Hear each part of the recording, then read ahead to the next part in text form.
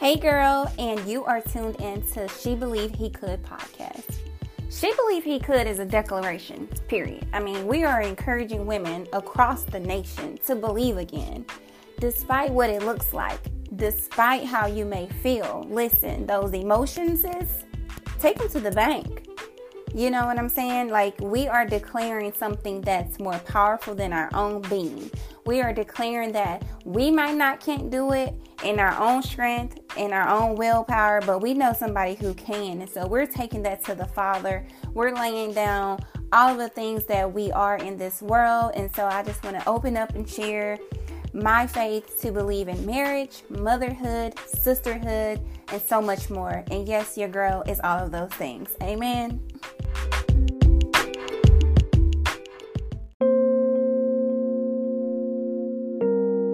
Lord, don't you care that my sister has left me to do the work by myself? Tell her to help me. Do you not care that my sister has left me to serve alone? Lord, doesn't it seem unfair? Is it not concerning that I'm the only one doing all the work? Lord, doesn't it bother you that she's just sitting there? Hey girl, welcome back to She Believed He Could podcast. She Believed He Could is a declaration. I truly believe that what God is doing through this microphone, it's so much more, right? Like over the weekend, I was able to brain dump. I was able to just be in God's presence and truly just allow Him to pour into me out onto the paper. And so with this podcast, God truly knows what's next, right? And so I'm just grateful to be the leading vessel of it all. I know that, there's so much more to come with time and in time, but in God's eyes, it is already unfolding. And so I'm appreciative and I'm very grateful for the way that He moves in my life and the way that He gives me messages very subtle in the spirit. And then He allows me to be tender hearted when it comes to reading His word and asking questions and going back to Him with uncertainty. When things doesn't make sense, I go right back to the Father and I rest in that place until I feel peace that only He can provide. And so that's where I've been this week. The kiddos went back to school. Work was a little tight this week. And so I could start to feel the hustle and bustle of what the day-to-day could look like, coming from out of the summer, coming from having the kids at home. Now we're back in a routine that looks different, that two of my kiddos are actually in a different school this year. And so just juggling all of it, right? And so when I went into prayer and I was just asking God for His peace, His love, His comfort, His direction, His redirection, and that He continues to hold my hand. I think as a child of God, if you don't ask God to hold your hand, I want to encourage you to start asking God to hold your hand as the child that you are of His. Ask Him to hold your hand like He's a loving, good Father, like He wants to be there with you. He wants to comfort you in those ways. And so, childlike faith, like hold my hand, God, don't let it go. And it holds you accountable for you not to let it go. And that's what I truly love about the symbolism of holding hands, because it truly does take two. And so this week I was, asking God to hold my hand just in the newness of schedules and kiddos back in school and things like that.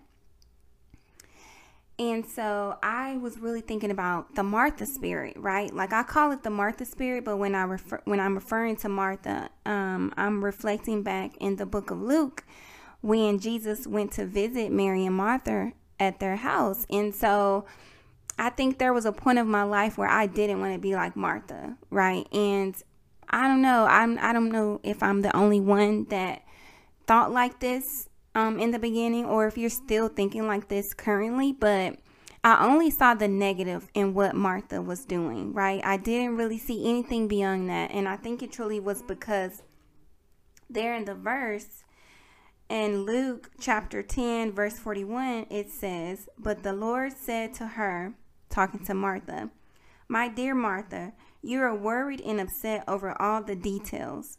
There is only one thing worth being concerned about. Mary has discovered it, and it will not be taken away from her." In some versions of the Bible, it says Mary has chosen better, or basically Mary is doing right and you're doing wrong, and it will not be taken away from her. So I grew up with a sister. We're 2 years apart. And so anytime we got called out on something, either I was doing something right or my sister was doing something right and I was doing something wrong, either way, the biggest thing that was rooted from it was comparison. And so comparison growing up, as we women know as siblings, it can start to brew rivalry. And with that, it becomes a lot of negative emotions, backlash, just all kinds of things, right? And so when reading this part of the scripture here, I was like, okay, well, Martha was so busy cleaning and cooking and trying to make everything perfect for Jesus, you know, in her welcoming him into their home. She obviously did something wrong here. And so that's the way I was looking at this, and this is how I was reading it in the scripture. And so I wrote down here, are you so busy doing things for Jesus that you're not spending any time with Jesus? And I was like, you know, I don't ever want to be so consumed with all of the things that I'm not spending time to obtain the things, right? So what am I trying to say? I'm trying to say I don't want to push out or put anything into the earth that I haven't spent time on with God first. That means I don't want to announce any meetings. I don't want to do any business planning, any goal setting, anything like that without having gone to the Father and having time with him so that he can truly bless it in such a way. I think about when a woman is about to get married and the future spouse, he goes and he asks the Father for his blessing, for the man to wed the wife, the woman rather, you know, he asked the Father for her hand in marriage. And it's just a blessing for the future spouse that, okay, your dad approves, you know. And so that's how I'm looking at what's going on currently around me. You know, I don't want to be so busy with cleaning the kitchen, doing the laundry, doing all these things around the house, or so busy with work that I'm not spending time with the Father, that I'm not seeking his face, and that I'm not allowing him to comfort me in my time of need. Because if I'm hustling and bustling all around, then I'm getting overwhelmed, which stirs up anxiety from there, which caused me to be very short-tempered and snappy. And so, hey, where my mom's at, y'all know how we can be sometimes, especially with the children, when one is pulling you right and the other wants to take you left, and you just feel like you just had it, you know. And so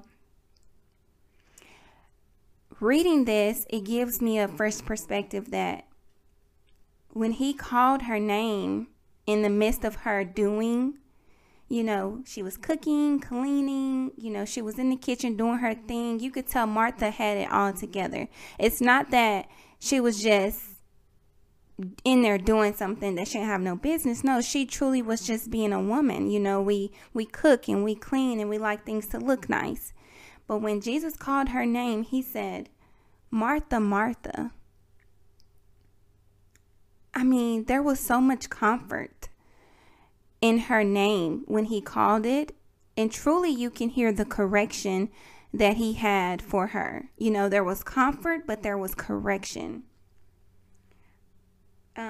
And so I love that he did that. It's like, Martha, Martha, like, it was sincere. It was intimate. It's like we're friends. We're just not, we're so much more than what I am to others on the outside. But here on the inside, here in the house, you're Martha.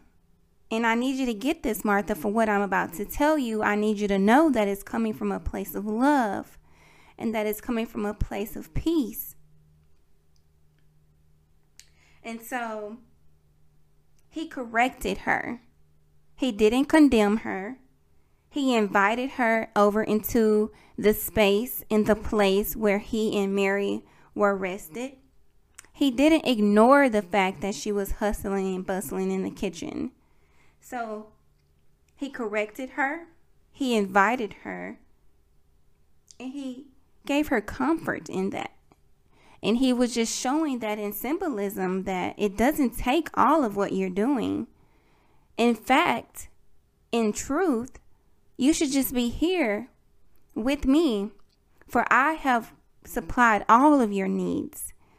And as I was reading more of this scripture and as I was studying more in context about what Jesus was really implying, the question was starting to stir, like, who are we serving in our serving? We can go out and we can do this and we can do that and we can do all of the things. But who are we really serving? Because in the midst of that, somehow we done put ourselves on a pedestal and we have uplifted ourselves so high to where we're serving ourselves out of doing. We just have to get things accomplished. We just have to do another check off the checklist, and it's just never ending, right? So there's not really a healthy balance to the doing. So in the serving aspect of it, who are you serving in all of the things? Are you truly serving God? Are you truly serving the Father with all of the things that you like to get accomplished and you like to check off on the list daily? And so as I was reading more of this in the study version of the Bible, it says Jesus did not blame Martha for being concerned about household chores. He was only asking her to set priorities. Service to Christ can degenerate into mere busy work that is totally devoid of devotion to God. So have you ever been so busy with school, work, kids, home life, side hustles, whatever that looks like? Have you ever been so busy to where you looked up and you realized you have not opened your Bible? You have not had any quiet time with the Lord. You have not had any moments to just sit in his presence in prayer, in peace, and it doesn't even have to even be in peace. You haven't even had a moment to go to him in your problems, in pain. You haven't went to him for promise. You've just been doing and going in the world that you haven't even stopped to realize that you haven't spent any time with God in all of the things that you're doing. And so in the midst of me brain dumping and goal setting over this weekend, I truly took everything back to the Father, because one of my little insights is that I don't fear of dying and going and not going to heaven. I fear of dying full.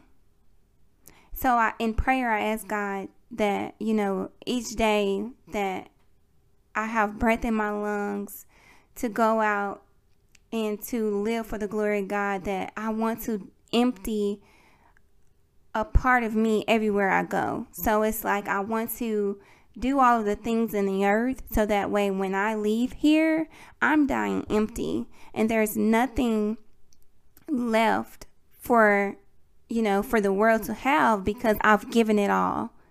And so having that mindset that it's not an issue to have the Martha spirit, but your timing and your priorities have to be in order, you know? And so I just want to encourage you, girl, that it's okay to be like Martha. If you're made like Martha, if you're a to-do lister, if you like to set goals, if you have to have a full schedule for the week, kudos to you. But all Jesus is doing is saying that I love you and that I want to spend time with you as well. I want to have a piece of you this week, today, this moment, this hour, you know, whatever that looks like. And so this week, I just want to encourage you to find that time, whatever that looks like, you know, find that time, find that place of rest, dwell there, truly stay there until you're ready to come out. I know for me, as the school year picks up and as the kids get busy, I get busy.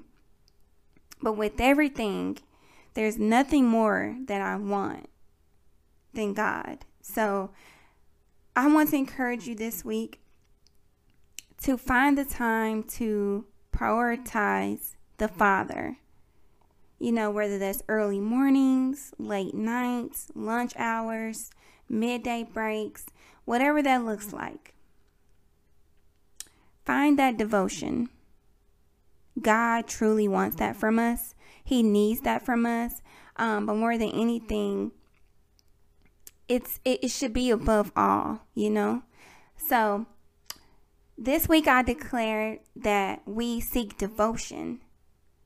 We seek devotion, that we lay down all of our to-do lists, that we put away the busy schedules and the timely things that just keeps us swamped most days. Like, I declare that we find that Martha in our spirit and we allow her to be corrected. We allow her to be comforted. We allow her to be loved in such a way that we choose better. We choose better. So, until next time, girlfriend, holla.